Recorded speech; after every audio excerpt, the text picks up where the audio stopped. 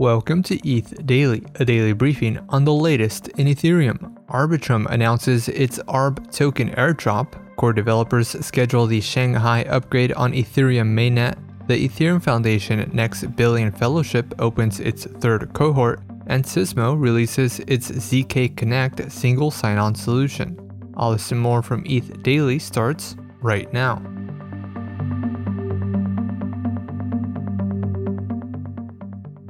Arbitrum announced the launch of its long-awaited Arbitrum DAO and ARB governance token airdrop. Users can visit arbitrum.foundation to check their airdrop eligibility.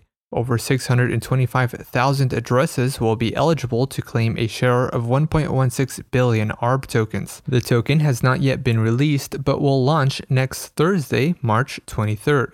ARB has a total supply of 10 billion with a 2% max inflation rate per year. Investors and core contributors are allocated 44.4% of the token supply. The Arbitrum DAO treasury will house 42.87% of ARB tokens, and the remaining 12.75% of ARB tokens will be distributed in a single airdrop to eligible Arbitrum users and DAOs. The Arbitrum token is strictly a governance token and will not be used as the rollup's gas token. It will also govern both Arbitrum 1 and Arbitrum Nova, as well as any future Layer 2s. Arbitrum also decided to preserve upgradability in the form of the Arbitrum Security Council, a 9 of 12 multisig that can execute emergency upgrades on the chain.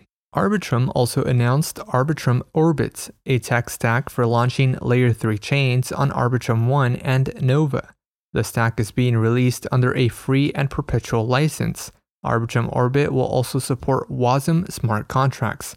WebAssembly, or WASM, allows developers to write dApps in high-level languages such as C, C++, and Rust. Developers are free to customize and modify the Arbitrum source code as they see fit for Layer 3 deployments on the rollup. However, using the Arbitrum stack to deploy a Layer 2 chain directly on Ethereum is not allowed without approval from the Arbitrum DAO. Developers can submit a DAO proposal for obtaining a license. Ethereum core developers scheduled the Shanghai upgrade on Ethereum mainnet to occur at epoch height 6209536 on April 12 at approximately 10:27 p.m. UTC. Shanghai is an upgrade to Ethereum's execution layer that enables compatibility for staking withdrawals. The Shanghai upgrade also includes 5 Ethereum improvement proposals. Capella is an upgrade to Ethereum's consensus layer, also referred to as the beacon chain, that enables partial and full staking withdrawals. Partial withdrawals only remove staking rewards. Capella also allows validators to update their withdrawal credentials. Coined as Shapella, the Shanghai and Capella upgrades will occur simultaneously. New client releases are expected in the coming week.